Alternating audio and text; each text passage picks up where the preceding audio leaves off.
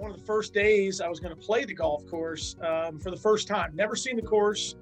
I moved down there getting ready to play, and a lady member who I had befriended was like, "Hey, you want to join our group?" And of course, I'm like, "Sure. I mean, I'll play with anybody." So we go to the first tee, and little did I know that the other two people in the group were Tiger Woods, #1 in the world, and Annika Sorenstam, #1 in the world, and then me and her. This is On the Tee with HMB. I'm DJ Jones, and that was the voice of Tom Walters, PGA head professional at Summit Hills Country Club in our hometown of Cincinnati. Tom and his members were among the first to venture across the pond when international travel reopened in 2021. He joined us to provide a full report on that trip, as well as a few stories from his many years in the golf business, some of which include a guy that usually wears red on Sunday. We hope you enjoy the listen.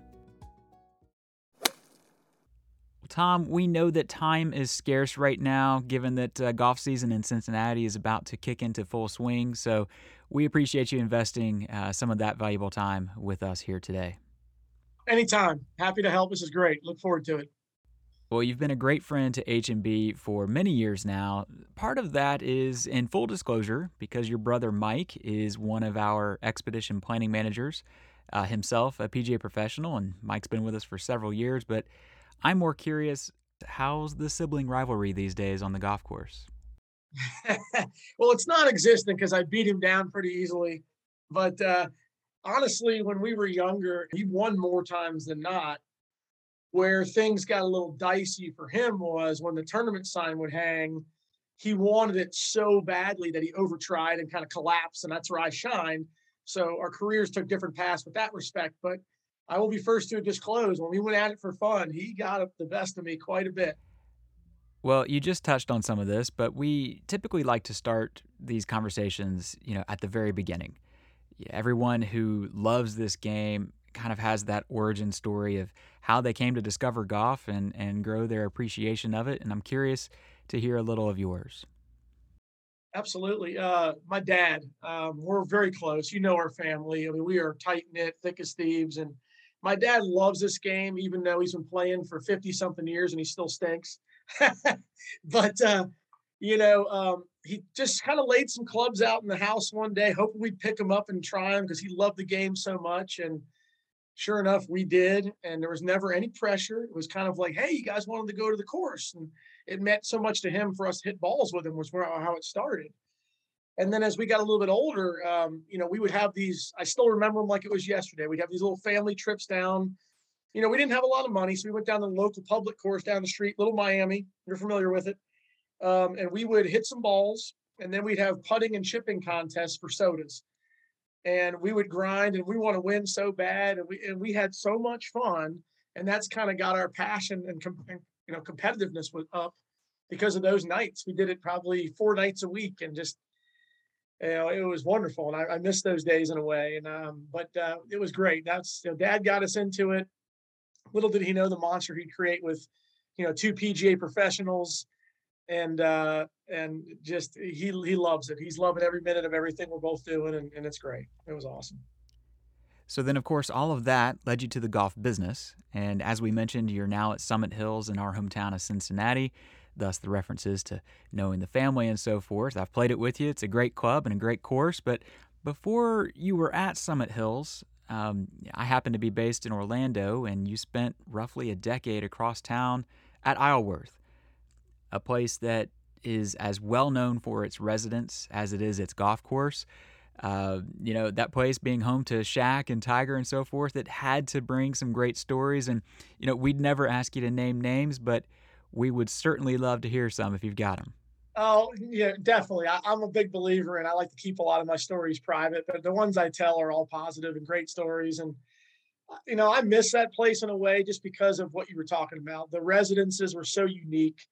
You felt like you were on the inside of every story. He would come back from winning a major, and he was telling us all about it. We knew what was going on in the foursome and who was talking, and it was just wonderful. And, one of my favorite stories right out of the gate, I mean, I got hired there back in 2004, and they hired me to be the playing pro.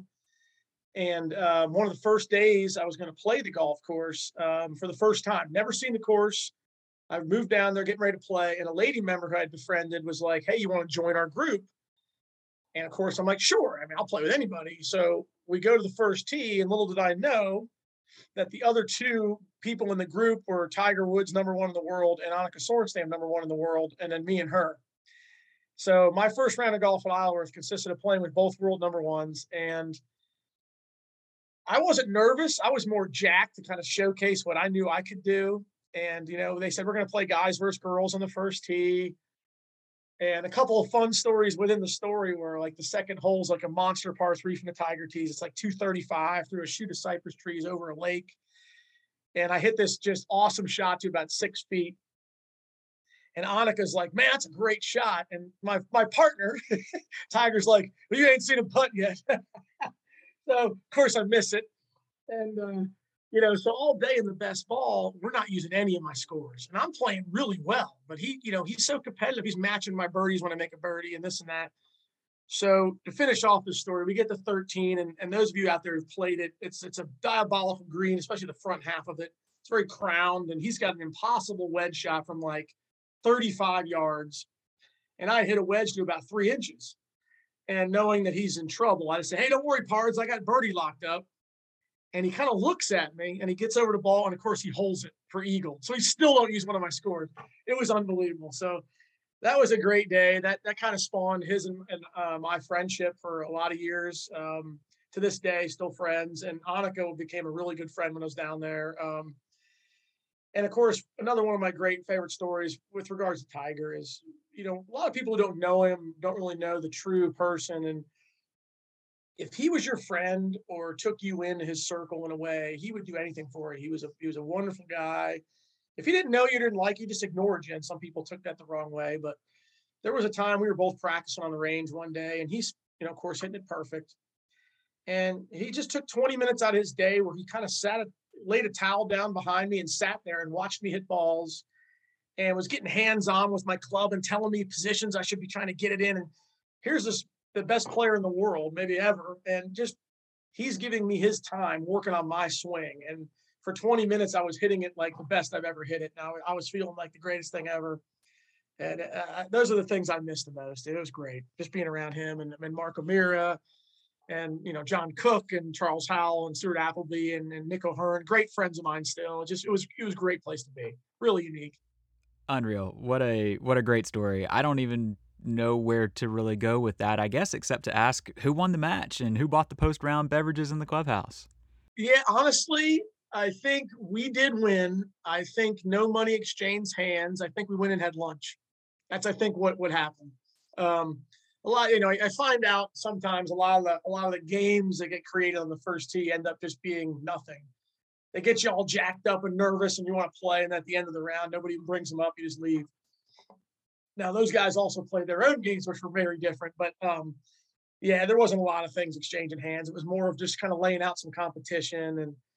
But, that job down there, like I said, was great because of who you meet. And it led me to meet my wife there. I played golf with her boss from Disney, and it worked out. But, I got to know Mark O'Meara's family really well. And he had let go of his caddy a little bit before Bay Hill in 2005. And his son was like, why don't you just grab Tom?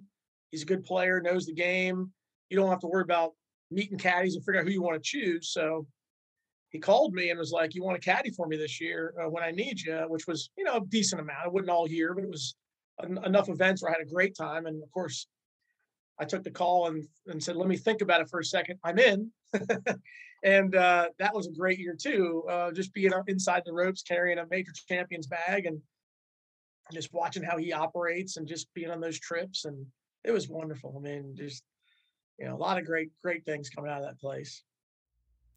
That's great stuff. Well, shifting to travel, we mentioned that last year you and a group of Summit Hills members were among the first to head back across the pond once international travel reopened, and really to kind of help us all get back into the groove of travel. And I'd love to hear about that trip and maybe any standout memories that you made along the way.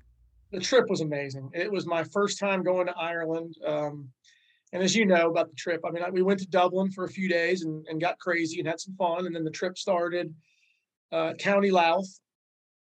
And then we made our way into Northern Ireland for the trip, and it was incredible. And before I get into the golf, it was really interesting because I guess they have to do it, but they sell you on a little bit of the doom and gloom, like, hey, COVID's still going on, all these tests, you got to get this to leave the country, get into the country, all this. So we said, hell with it, we're going, and we were a little uptight, but it seemed like once we got over there, it was really easy. I mean, it wasn't as brutal as everybody thought it was going to be. I mean, I didn't know what to expect. Do I have my kit? Do I have this? Do I have that? And it was very easy. And a funny quick story: we had John Daly as our driver, and John, and that guy is the man. He's hilarious.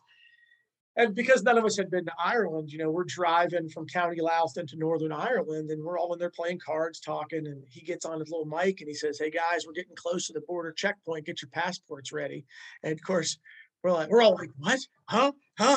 Freaking out. And he starts laughing. He's like, "There's no border checkpoint." He had us. It was hilarious. So we had the best weather. I mean, you couldn't ask for better weather. It was probably low 60s, upper 50s every day, sunny every day, little bit of wind. We got maybe 6 minutes of rain at Portrush. Portrush, it was a little cloudy, but it was incredible. But yeah, so we started County Louth. Then we played, boy, I don't even remember the order, but we did Ballyliffin, which was, I mean, every course was beautiful. It's hard to pick one, but Ballyliffin was great. County Louth was great. And then we went to, we had Portrush in there, which was, I think, everybody's favorite. It was kind of a 1 and 1A with County Down, which I'll get into in a minute why maybe we chose the other place. But and then there was this little place my brother kept telling me about called Ardglass. And he was like, "You got to see this place. It's a tiny little golf course, but it's spectacular." That was maybe one of the coolest pieces of property I've ever seen. And with the oldest castle was the clubhouse on the tee, as you know, and the cannons. And then, I mean, just hole after hole on the sheer cliffs. It was like Pebble Beach, which I went to for the first time this year as well. I was blown away at the views, and you keep thinking you're going to turn inland, and you just keep going back around more coastline. It was incredible. So I highly recommend going to Ardglass for anybody who has not tried it. It's a wonderful place. And County Down was so great because the people that work there. And nothing against any other club. There's great people everywhere, but like we up, and I think I even remember all their names, and that's how great they were to us. Like Philip was greeting us at the bag drop, and he couldn't have been any nicer. And I even took my picture with him. I thought he was so wonderful. And JD had called ahead and got the caddy master to caddy for me. And Mick comes out, and I'm taking pictures of Mick, and he had me for 2 days, and we had a wonderful time together. I mean, the pro sought me out. The starter was wonderful. We couldn't have been more welcomed at a club that is at the time is ranked #1 in the world. And I just felt like that was such a cool, unique experience, that a club that's highly rated is so welcoming to outsiders. Usually it's the opposite.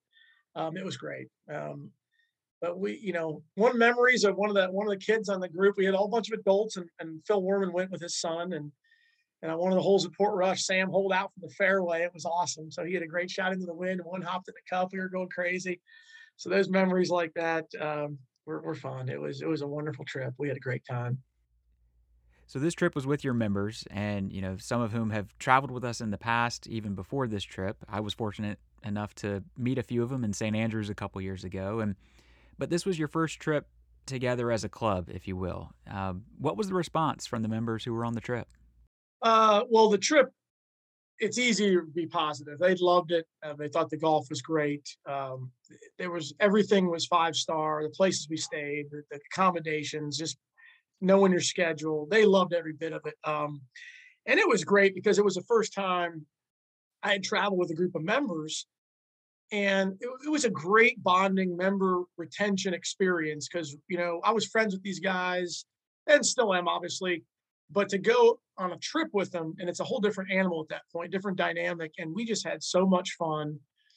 And it just, what it does is the word spread, because I was posting pictures on social media and our trip having so much fun while we were over there in real time, that other members who weren't going were commenting on the trip and how it looked, and they're inquiring about trips, and they want you to go. And it's wonderful. It's just another way that any club who's not doing it should, because it's another great thing that your club can offer to retain its members. Another thing you can offer. It's really cool. It's really neat. I enjoy every bit of it.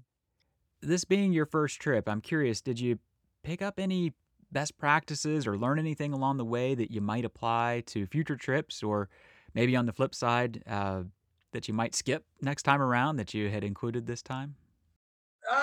I think, knock wood, everything was pretty smooth. The only thing, and I say this jokingly, is we did before golf one day, we did a side trip to see some of the things, and we went to the Giants Causeway.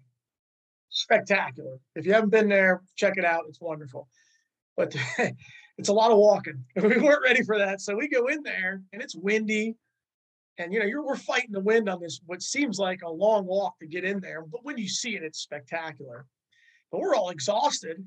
And then we got to walk back out of there and then get on the bus and go play golf. So that's our joke of we got to be in some better shape next time.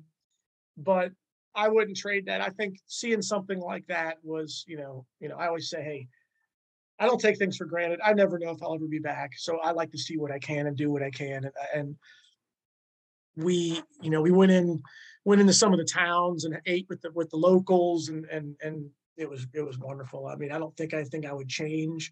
The only thing I would learn as far as fun is I'm pretty soft. I like to go to bed early. I need to get my stamina up and stay out a little later with the guys. I was always like, hey, God, I'm turning in. But it's awesome. I love the towns. I love the locals. The Irish people are so wonderful, and we had a great time.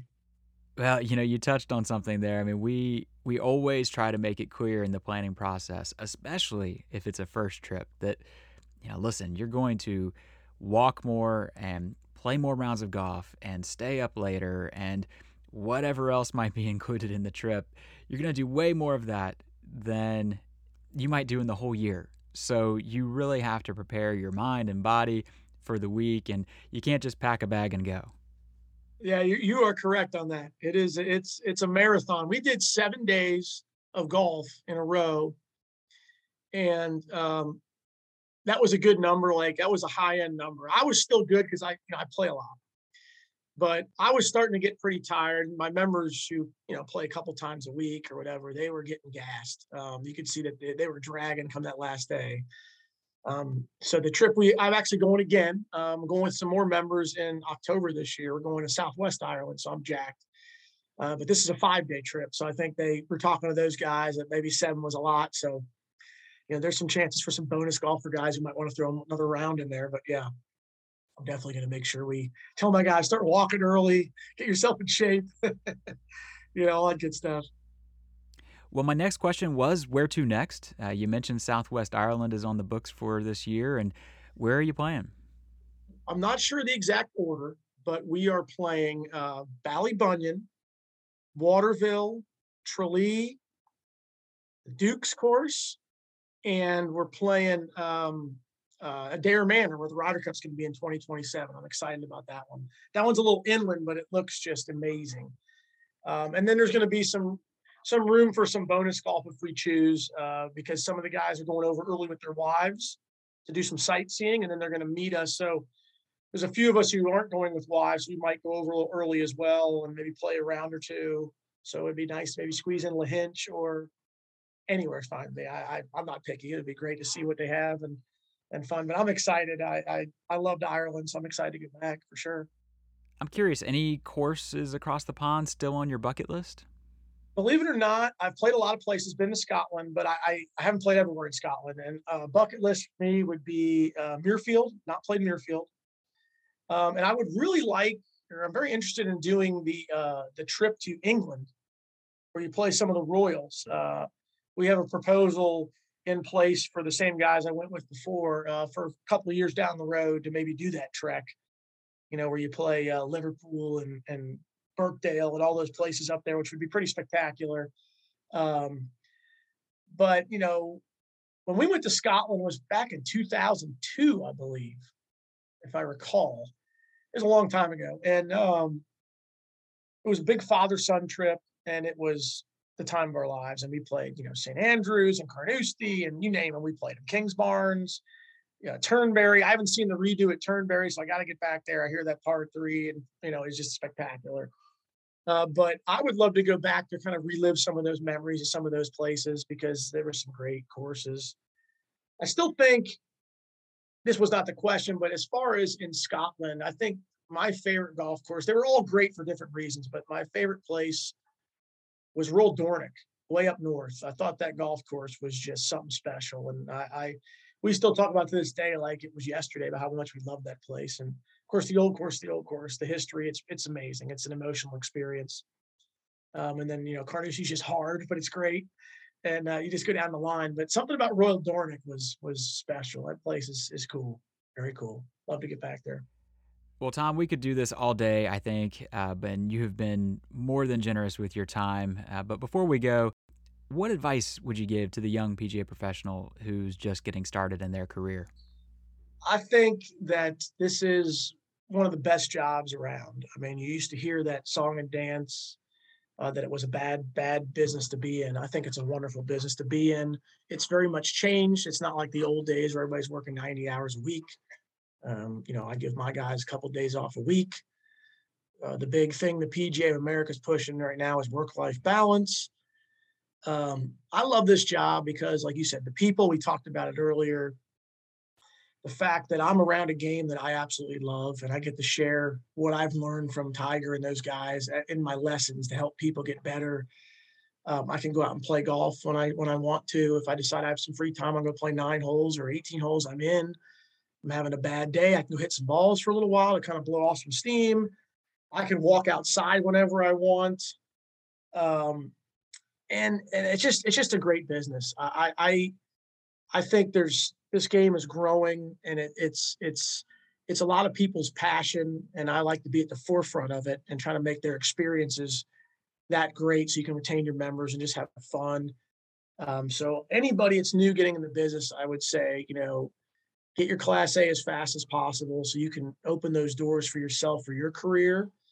But learn as much as you can, be outgoing, get to know these members, and it's a very rewarding career. Like I said earlier, I don't view this as work.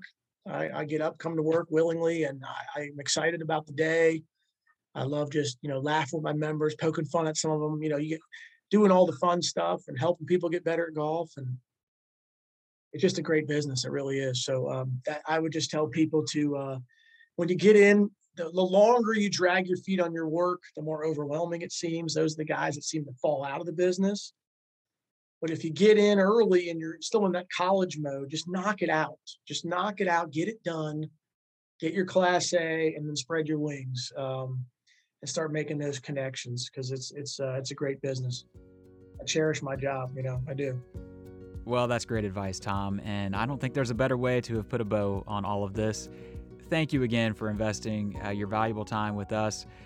We certainly wish you and all of your members a great season ahead, and we're certainly looking forward to Southwest Ireland. Awesome, DJ. Thank you, bud. I appreciate the call. This is wonderful. Our pleasure, Tom. We'll see you in Ireland. Okay, see you.